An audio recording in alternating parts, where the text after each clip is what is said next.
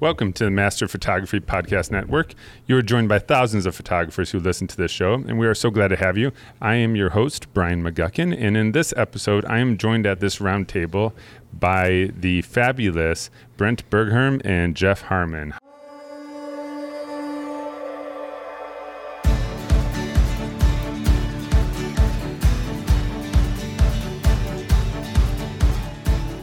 How are you doing, guys?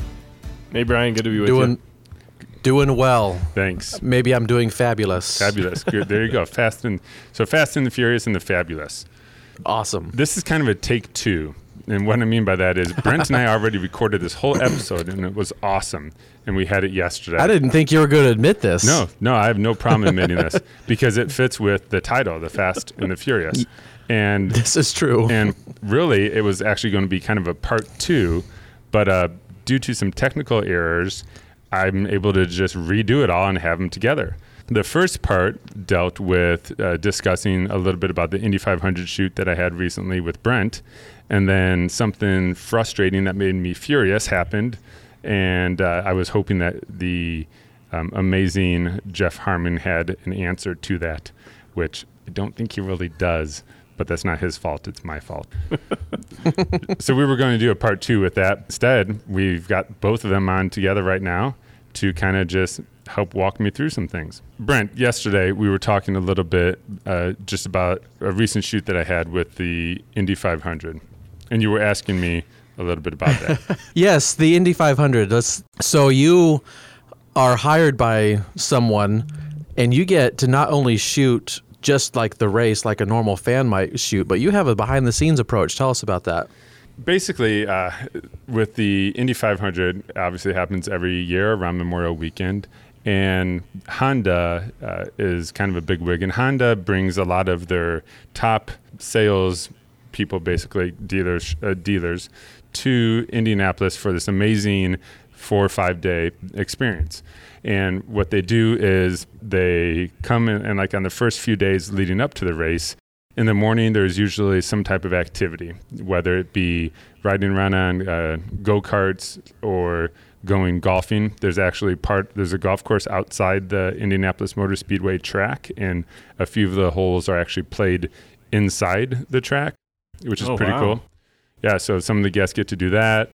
Some of them go and do some zip line. So there's a lot of different activities. My job basically is to spend 4 hours in the morning just hanging out with them, capturing that experience for them. Does the zip line go into the track as well? No, actually the zip line it's called Go Ape, and it's actually kind of just on the outskirts of Indianapolis. So the only thing that takes place right there at the track is the golf course. And there are some two-seater rides that some of the guests get to do, where Mario Andretti, who is a very, very famous race car driver, drives the car and goes pretty darn fast, and the guest gets to sit in the back. So it's a two-seater, so it holds two people, and you get to do a lap with Mario Andretti going like close to 180, 200 miles per hour or something almost. Wow, nice. Yeah, so it's pretty crazy. So my job is to capture that experience for them in the morning. And then how did you get connected with this, Brian? Well, very good question. And you've been doing this for a while now, too. Yeah, I think this is my 8th year working with Honda. Yeah. If you've heard me talk about anything in the past, I preach a lot about the importance of relationships. I love getting to know people, and what I love about this is getting to come back again and again and see a lot of the regulars, which is fun. I first got connected, in a nutshell, there was an event for the Indy 500, and there were a bunch of celebrity athletes that came to this event, and my job was to kind of hang out with them and capture photos of them experiencing different things with some like brand names, sponsors in the background in those photos. And just from doing that, I had the opportunity to meet other people and form relationships with them, which then led me to them asking if I would kind of join them for the race to capture their experience. So for the last 8 years, it's been basically 4 days of hanging out with a lot of the Honda dealership owners and capturing their experience leading up to race day. Wow. That's really cool. So last 4 days, are there different activities that I guess are just going on into those 4 days. I mean, it's not all the race day stuff. Right. In the morning of each of those days, there's 4 hours that I'm hired in the morning to just capture whatever they're doing. And some people do a tour of the track as well, where you get to go through the garages, and there's a woman there who kind of gives a tour, who knows all the drivers. And it's funny because you get to see all these drivers walking around, which is really cool. And the drivers will come up and give this lady a hug, and she's an older woman with she carries a fanny pack, which there's nothing wrong with fanny packs. She carries a fanny pack around, and she's got like one of those speakers like in her hand connected to the microphone, and she kind of gives her a little tour. And she's just a sweet lady. It's really cool to see that. And then there's a day called Carb Day, where the cars kind of do some test. You can go out there and watch them do their test runs, and the pit crew, they do a race to see who has the fastest time for getting a car in, changing their tires, and getting them out. So there's a lot of just fun, unique experiences. And that's what I love about doing event photography, is basically I get to kind of hang out and do a lot of the fun things that, these special guests get to do. And I get paid for it, basically. That's right. Yeah. Okay, so besides getting to play with all these cool people, event photography, do you do any other event photography, or is this it? I do a handful of different types of events. Usually most of it is related to, because we're located here in Indianapolis and we're considered the crossroads of America, a lot of big companies like Honda, UPS, for example, they'll come in during March Madness. They'll come to Indianapolis, and there are a lot of events. And a lot of times they'll there's this one major company called Accent Indy, and they'll contact Accent Indy and say, hey, we need somebody to do this for us, and this and this and this and this and this. Do you know somebody? And so they're like, yep, we'll take care of it all for you. And then they reach out to me, and I've been working with them for years. So they're kind of my contact person for it. But so then sorry, go ahead. And how, just for people who maybe haven't ever done any event photography, how is it different from, say, like your portraits that you do or the other work that you might do? Sure, good question. It's kind of more relaxed in a way, in my opinion, compared to a wedding. A wedding tends to be a little bit stressful. You can't mess up, but I don't mind that. Knock on wood, I haven't had any issues yet. Although I have shared some stories in the past about a ring that kind of went underwater for a little bit. Yeah, I think you should dive into that one again. Well, maybe some other time. It was on yesterday's recording. I know it was. But we're talking about events painful. Right now. So okay. The events can be somewhat more stressful, but at the same time, it's more relaxed because there's not a whole lot of pressure. You're typically not posing a lot of people. It's more so just walking around, being able to be creative with your own shots and angles, and there's maybe not as much pressure, for certain things. I find out ahead of time who are the big wigs that I need to know to make sure I'm getting pictures of. For the Indy 500, each of the nights with Honda, there is a dinner for the guest. And usually at the dinner, one to maybe 3 race car drivers that are sponsored by Honda will come and will speak, which is kind of fun. If you don't know anything about the Indy 500 cars, there's basically 33 cars, and approximately half of them have a Honda motor and half of them have a Chevy motor. And so that's why Honda is kind of a big deal with it. So some of the Honda drivers will come and speak to the guest at these events. And so there's pressure with that because that during this week, they're in and out. They've got sometimes 5 different events that they have to go to do a speaking engagement that they have. To me personally, I've worked with a lot of these guys before to where I want to help get them out, but I also know that I'm being paid to capture pictures of them speaking to the guest. Usually when they're coming off stage, a lot of times they've got to get out and head to their next one, but a lot of the guests want to walk up and get selfies with them. So my job is to kind of capture some of those pictures to show, hey, look, these guests had this hands-on experience with this driver, but I also need to help that driver get moving on, if that makes sense. That led to one of my frustrations, something furious, hence the name The Fast and the Furious for this. I was doing a shot. I had a group shot of about 150 people, and it was at this crazy beautiful, I was at the Lucas Mansion, they're the one that owns the Colts Stadium They rent out their beautiful mansion, and I had to get a group shot of about 150 people with one of the race car drivers. In order to help him get going quickly, I told him ahead of time where I was going to have him stand, and had everybody basically get up there. And as they were walking up, I just snapped off a few shots really quick, just to do like a test, basically. And everybody got up there, and I'm standing on top of this ladder, and it looked great. And I took about 4 or 5 pictures and saw them on the back of the screen, scrolled even, and saw a couple and said, okay, they look there, took a couple more. And then I said, thank you, we've got it. Everyone kind of started to disperse. So I'm climbing down the ladder, and I walk back to my bag to switch the lenses, and I look at the back of the camera, and it's telling me that there's an error. Immediately, I started to freak out. I'm like, why is there an error? I pressed play and went to look at the last couple of pictures I took, and they weren't there. So I snapped one more picture just to make sure everything was working, and it was a picture of the ground, and it recorded that. So I pressed play. I looked at the images. It showed the picture I just took of the ground, and then it just showed one of the first images that I had just snapped as people were kind of getting ready for the photo. But all the ones of the actual photo were gone. When something like that happens and you freak out, Brent, what did we say you need to do first? You pull the card out as what I think we decided was the first action. There you go. Get it out of the camera. Yeah. Right. Whew. Because I didn't want anything else to happen because I had 2 hours of photos on that card. I switched cards, and I knew at least there was one photo that if I had to manipulate the daylights out of it, I could. But yeah, so that was pretty frustrating.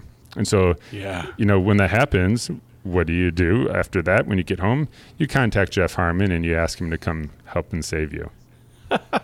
So do you remember our little conversation with that, Jeff?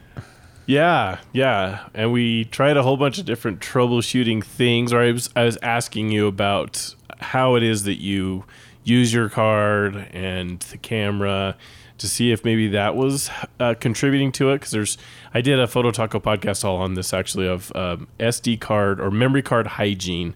And it's just a bunch of things that individually they may not make a ton of difference. And some of them may seem silly. Some of them sound very silly.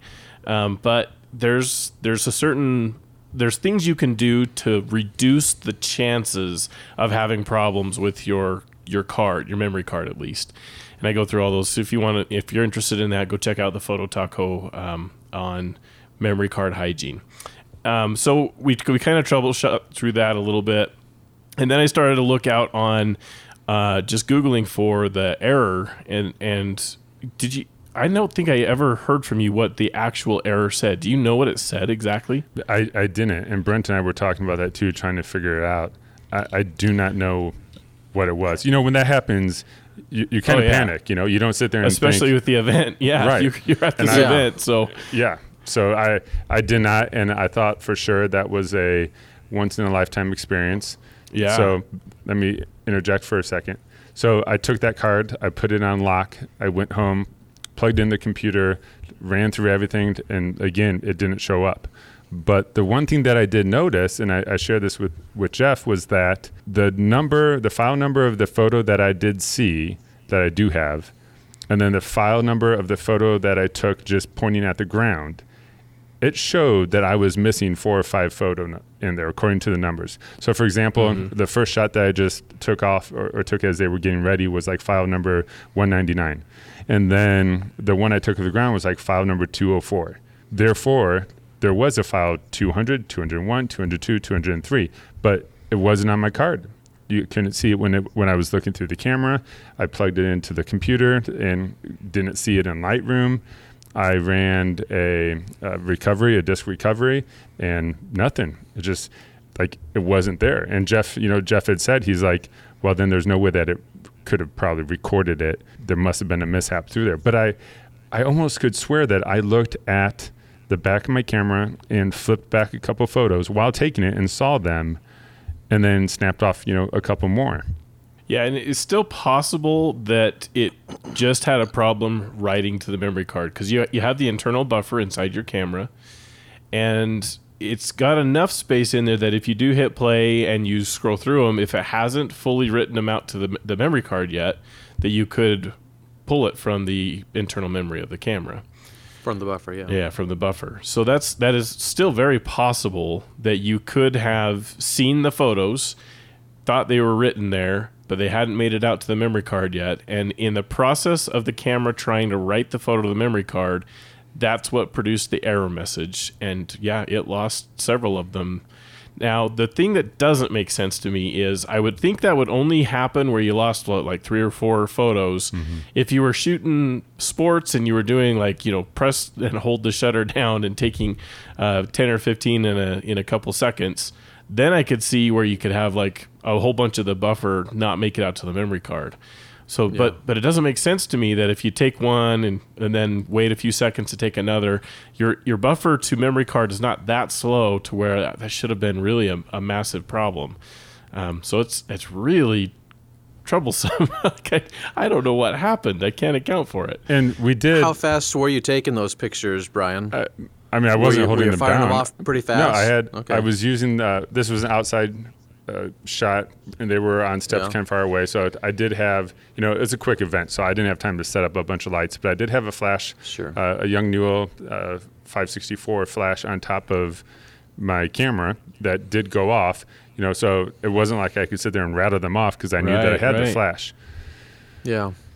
So I would like to say that my issues all ended right there. And so I did put the memory card on lock and I put it up on a shelf. And then Yeah, especially because we both came to the conclusion like, well, since it hasn't happened before, let's just hope that it's a problem with the card. Let's hope it's a memory card issue.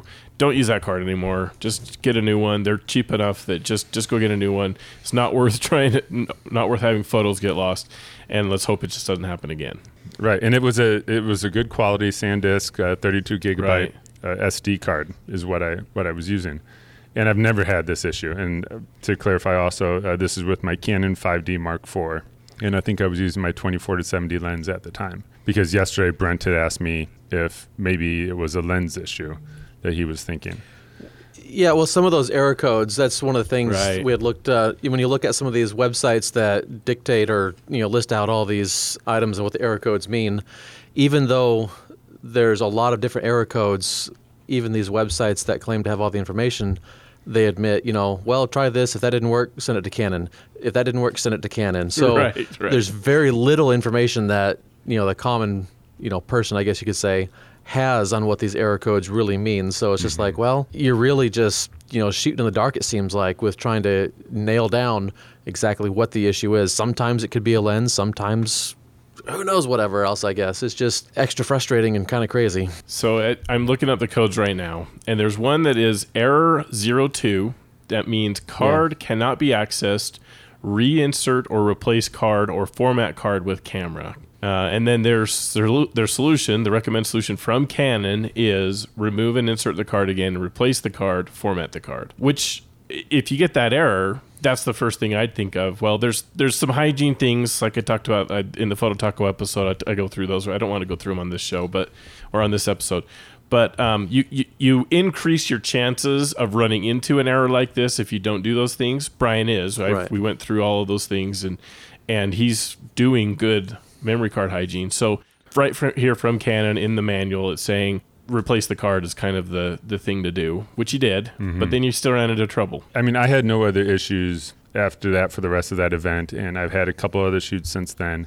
And then just the other day, there was a grand opening of a hotel that I was shooting for them, and on part of it, the guest had a tour of the different rooms, and I just was following them around, getting some shots. And then it was a playful group, and so I said, hey, who wants to jump on one of the beds? And immediately somebody jumped up there. I'm like, awesome.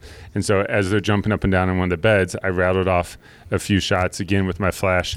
I'm like, sweet, got some fun shots. We start walking out of that room. I get to the elevator. I look down at my camera, and sure enough, there it is again, the same error.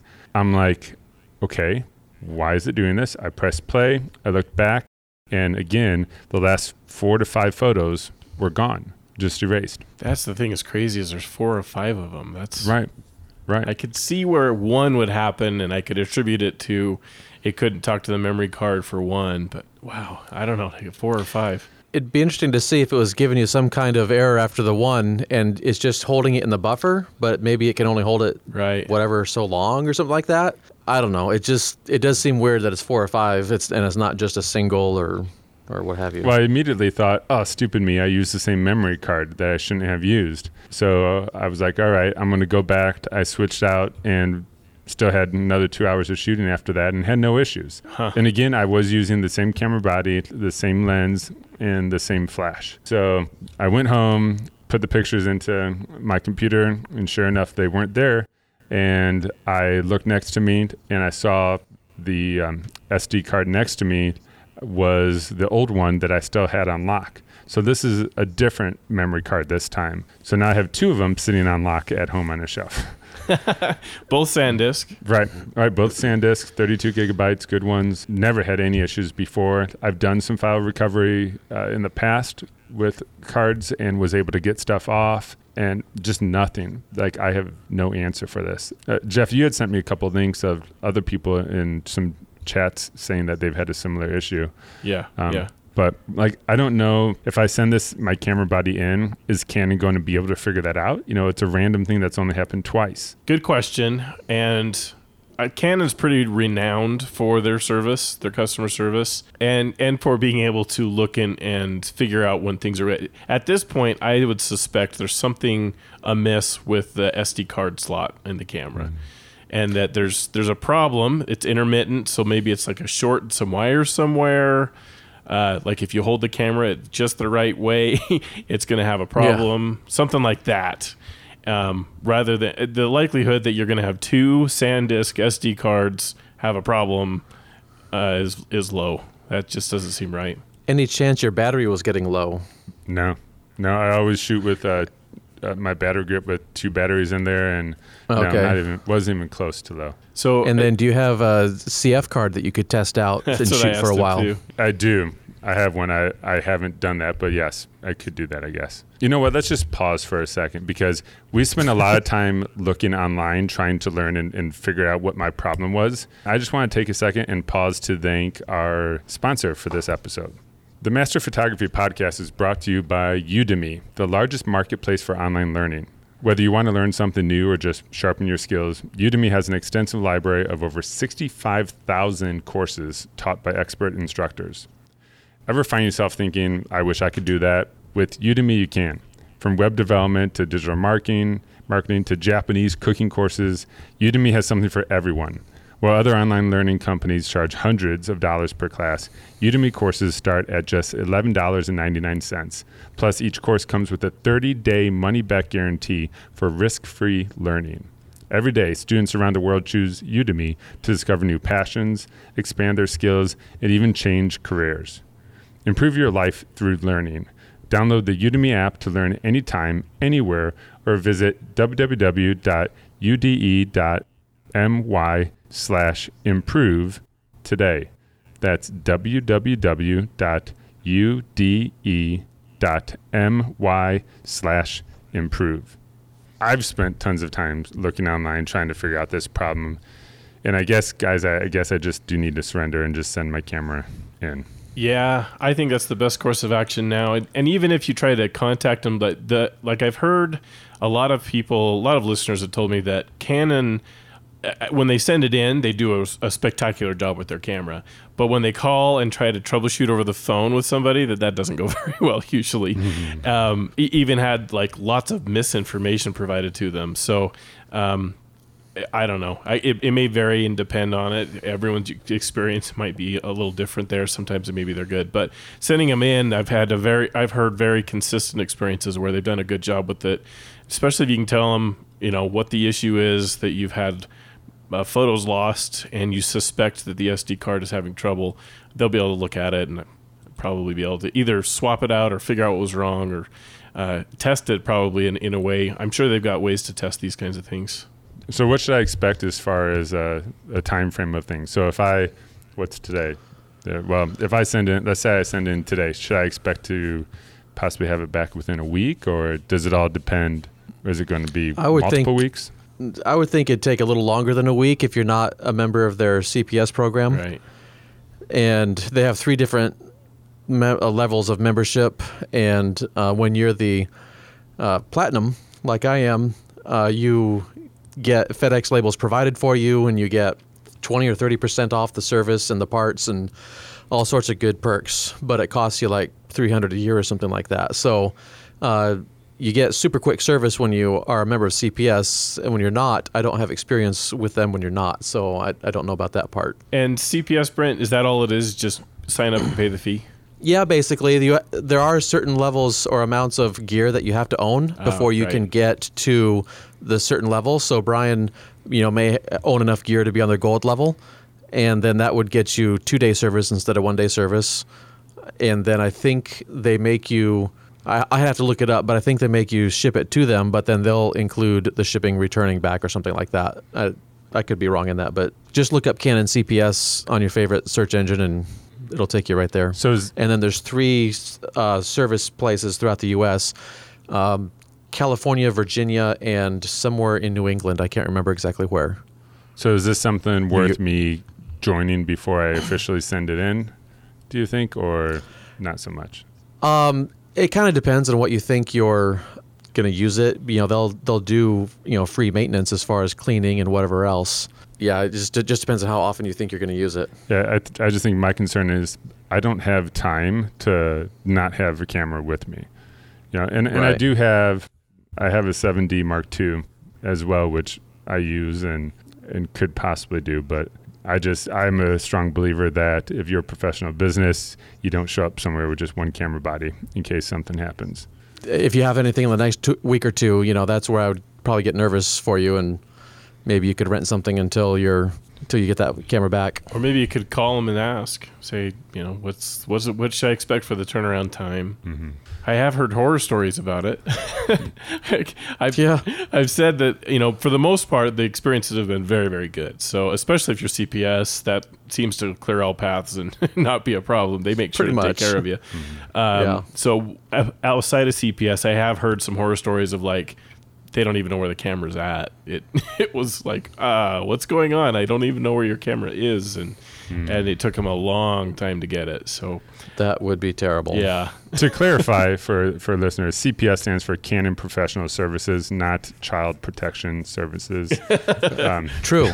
Although it may feel like your baby. Right. That's That's true. right. That is true. Speaking of babies, let's talk about something that could be positive here. Canon's kind of having a new baby with their 70 to 200 2.8. What a segue. Thanks. That's awesome. Brent, what do you know? You know a little bit about it. Yeah, just really that, number one, they've released it, or they've announced it, I should say. It'll ship soon. It's their version 3. They also released it, or announced at the same time, the 70 to 200 version F4, version 2, sorry, on that one. And the version 1 on the F4 model has been pretty old. I forget exactly how old, but it's been out for quite a while. So they're just refreshing their 70 to 200s. Kind of seems to me they have a two-pronged approach for this, or reasons for doing it now, and that is we probably are going to see some higher megapixel cameras, and so we just need to pull out a little more resolution. Mm-hmm. Yep. And one thing I'm a little bit confused, if I can put it in that term, as to why we feel we need another lens, because that version 2, you look at MTF charts and analyze the lens yourself and look at what other people say.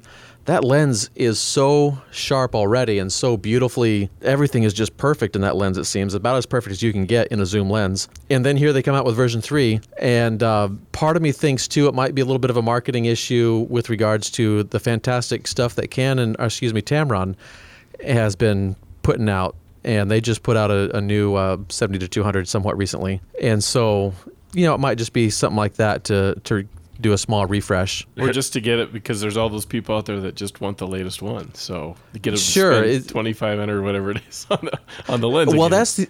that's the other thing that is really pleasing to me. It's actually only $2,099. It's not $2,500 like Nikon's is. So you look at that, and while it's still going to be more expensive than Tamron or Tokina or whomever, that's still, for the name brand of Canon, that's still a really decent price, because the version 2 was about $2,500 when it was first released, and it stayed at that level for quite a while. The one I have in my inventory, I believe I paid maybe $24, $23, somewhere in there. It had been out for a couple of years by the time I got around to owning one. But yeah, it was it was very pleasant. I was pleasantly surprised to see that $2,099 price tag. It's good to have competition.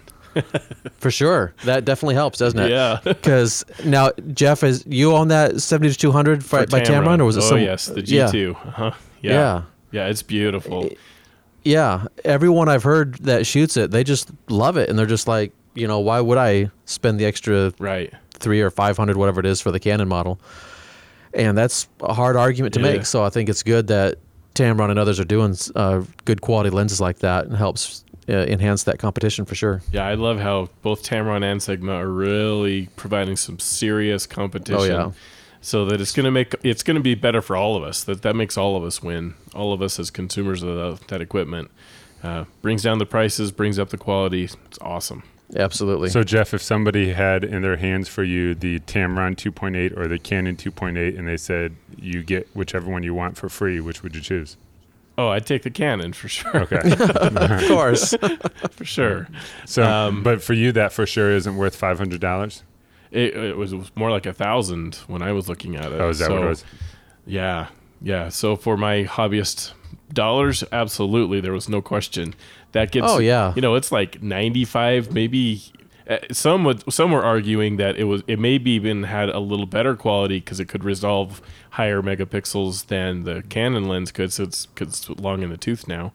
And so they would take it over the Canon because of that. And if you're using on a higher megapixel modern camera, then there was an argument that even the Tamron held or the Sigma, either one, were a better option than the Canon was. Although we're splitting hairs when we're talking about that. It's a little bit. Really not a whole lot of difference. And I would love to have it. Just I don't know. I'm sure I could not tell the difference between the two if I was taking photos. I wish I was a good enough photographer where that like made all the difference in the world. But I'm not. Yeah. I'm not even close to that. So the equipment, if I can get really close to the same for a lot less money, that's going to be the option I'm going to choose. And one thing I just was thinking of now, actually, if I were to look at our fuzzy crystal ball, if we want to call it that, in what Canon is probably going to do in the mirrorless space, there's been a lot of rumors and talking about what they're going to do as far as maybe a new lens mount or something like that. It kind of seems like to me, unless they've really reformulated that lens, which I'm not hearing anything about a vast reformulation of how it creates its image circle and whatever else. It kind of makes me think, if they're going to release a lens like this right now, a lot of folks that you would ask or talk to, they're saying, the mirrorless will be out by the end of this year or the beginning of 2019. Why would they release this kind of lens now if they were going to switch lens mounts? Right. So whatever mirrorless they do, I would be surprised at this point now if they were to switch and create an entirely new lens mount, at least without some kind of very solid and serious adapter that would allow you to take all the EF lenses anyway and have it feel like it was, regular on the camera.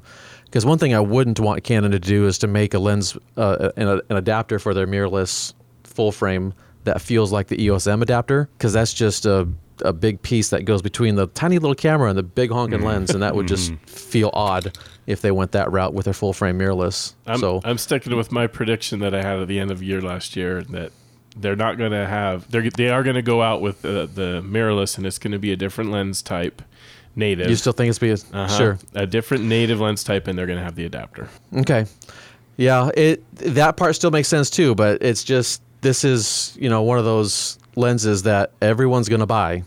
Or that wants to buy. The biggest reason I think it's going to go that way is just what you talked about, having that. The biggest push towards mirrorless, there's some other things that are appealing to it that I'd really like to have, but the biggest one is the size factor. And so to have this massive 70-200 lens that weighs like 10 pounds on the end of your little mirrorless camera, that didn't save you anything. It's still bad. So I think they're gonna go after that as a size savings, weight savings. We have a new lens lineup. It's every bit as good quality, but you do have to buy new lenses because of a different mount. All right. I'm not looking forward to that. Well, hopefully we'll be able to see soon. I'm excited to see what Canon's going to do with that, because I've been really tempted recently to switch to Fuji, and we'll see how it all shakes out. But we'll see. When I was at the race, basically on the actual race day, I'm able to go onto the track before the race starts with hundreds of other people as well. But that's always awesome because I can get some shots with a wide angle, my 16 to 35 or my 24-70 to get right up there at the cars where literally I could touch it. And some people actually do. Some people will sit down and kind of squat next to it and put their arm on the tire to get a selfie or a photo taken, which blows me away about that sport because I'm sitting there thinking somebody could just mess with one of these cars and nobody would know. Literally, because they don't watch over these things like with Hawkeyes. They're just, there's so many people crowded around and it's just crazy. And I'm sure maybe they do, but you can't tell because I've sat there and looked and thought, who's watching right now? Who's letting this person sit on this tire, when you're about to be going 200 something miles per hour? Mm-hmm.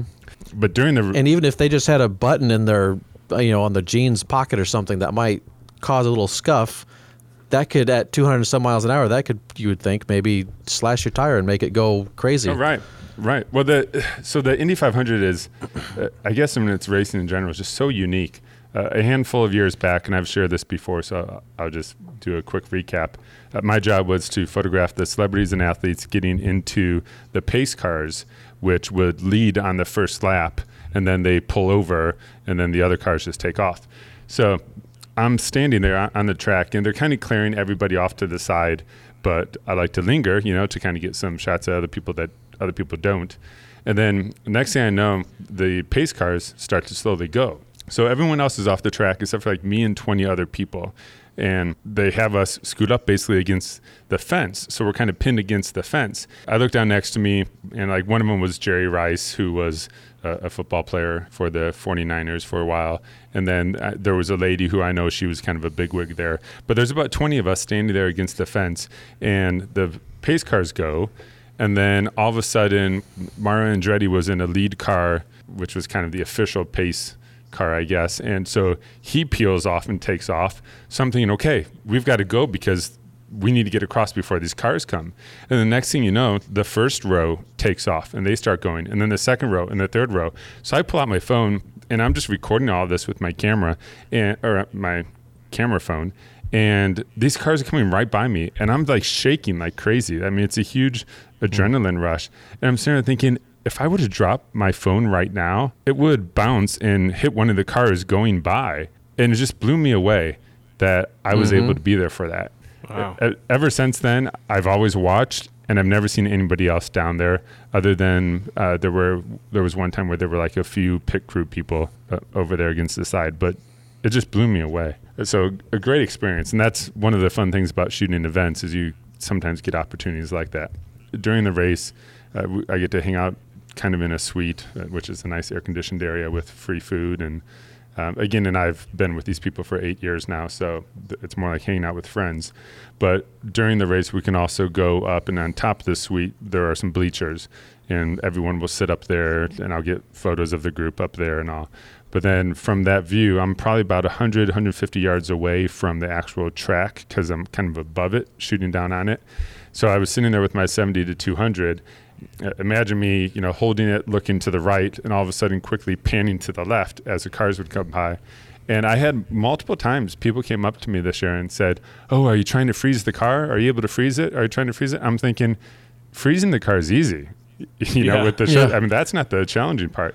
And I've told them, I'm like, no, I said, that's not hard. I'm like, I'm trying to capture the car where the car is sharp, but to show movement. Right. And they're just, obviously they weren't photographers because they didn't know what I was talking about. But I got a couple good ones. I was trying to get some for Scott Dixon. And if you go to my Instagram, which is just at Brian McGuckin, you can see some on there. And I've got a decent one that shows some blur. But Scott Dixon was the driver that was almost killed last year. And there was a photographer that caught his accident, like got pictures of his accident, and the photographer was also hit by some debris and was taken to the hospital. So event photography, it can be intense. Yeah. And it's so important to really understand how to use your camera really well because you're changing things constantly, aren't you? Yeah, well, and especially too, I only shoot manual mode, so I don't shoot like when aperture priority or anything like that. So, if clouds come out or if clouds go away, all of a sudden it's real bright, and dealing with cars flying by over 200 miles per hour. Yeah, so there's just a lot to it, but I enjoy that challenge of it. And you also got a chance to photograph Aaron Rodgers kissing Danica Patrick. I'm not a fan. I'm just on your Instagram feed right now, so. Yeah, I'm not a big fan of Aaron Rodgers. I'm a Bears fan.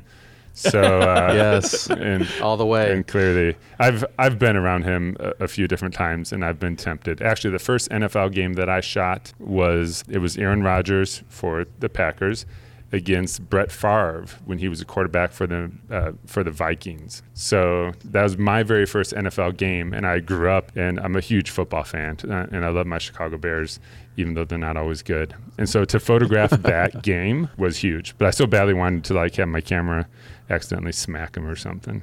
But yeah, so that was before the race. Danica Patrick is a female driver, and this was her last race, and she's dating Aaron Rodgers, so I was shooting some pictures of Scott Dixon for his family, and I turn around, and all of a sudden right there's Danica Patrick and Aaron Rodgers, and then they did the Star Spangled Banner, and then some cool airplanes fly over, and then we turn around, and Aaron Rodgers was giving her a kiss goodbye, saying good luck and separating, and so I got a pretty decent photo of that you can see on my Instagram as well if you're interested. But yeah, it's event photography. I think it's fun. But again, it can be frustrating and make you very furious when things go wrong. And so I guess that's where we start to wrap things up, just knowing that I've got a problem that I need to somehow fix on my camera, and I'm looking forward to updating people with hopefully positive news. Yes, that'd be good. Any last thoughts that you guys would like to share with us at all? Well, I just wanted to talk a little bit about the independent feeds. I know, Jeff, your feed is back up for Photo Taco, and the other one for Portrait Session, Konica and Erica, they have theirs running, and so encourage listeners to find the independent feeds. At some point in time in the future, we're going to be splitting off those independent items and not have them on this feed along with where it releases on Mondays, but we'll still have a few of them coming through on Mondays from time to time. And then I've got a gear giveaway and also a copy of Lumenzia, and then some Skype sessions for subscribing to my feed. You can look up the website, latitudephotographypodcast.com, for all the details. And then just a quick shout out, about ready to run out of time on signing up for the Croatia workshop I got going on. And so people can find that at my other website. Well, just go to the Latitude one and click on the workshops link. It'll take you there. Great. And I have a contest running on for Photo Taco as well for a 30-minute Skype session. I'll edit photos of the winner. Whoever wins can send me some photos, and I'm going to walk through how I would post-process them. And cool. So they can go to phototacopodcast.com/contest to see how to win. Awesome. Yeah, we had actually I should mentioned that on our first recording of this episode yesterday, because I had heard you talk about that, Jeff, on your Photo Taco. Did you already do one? No. Okay. Nope. So they can enter.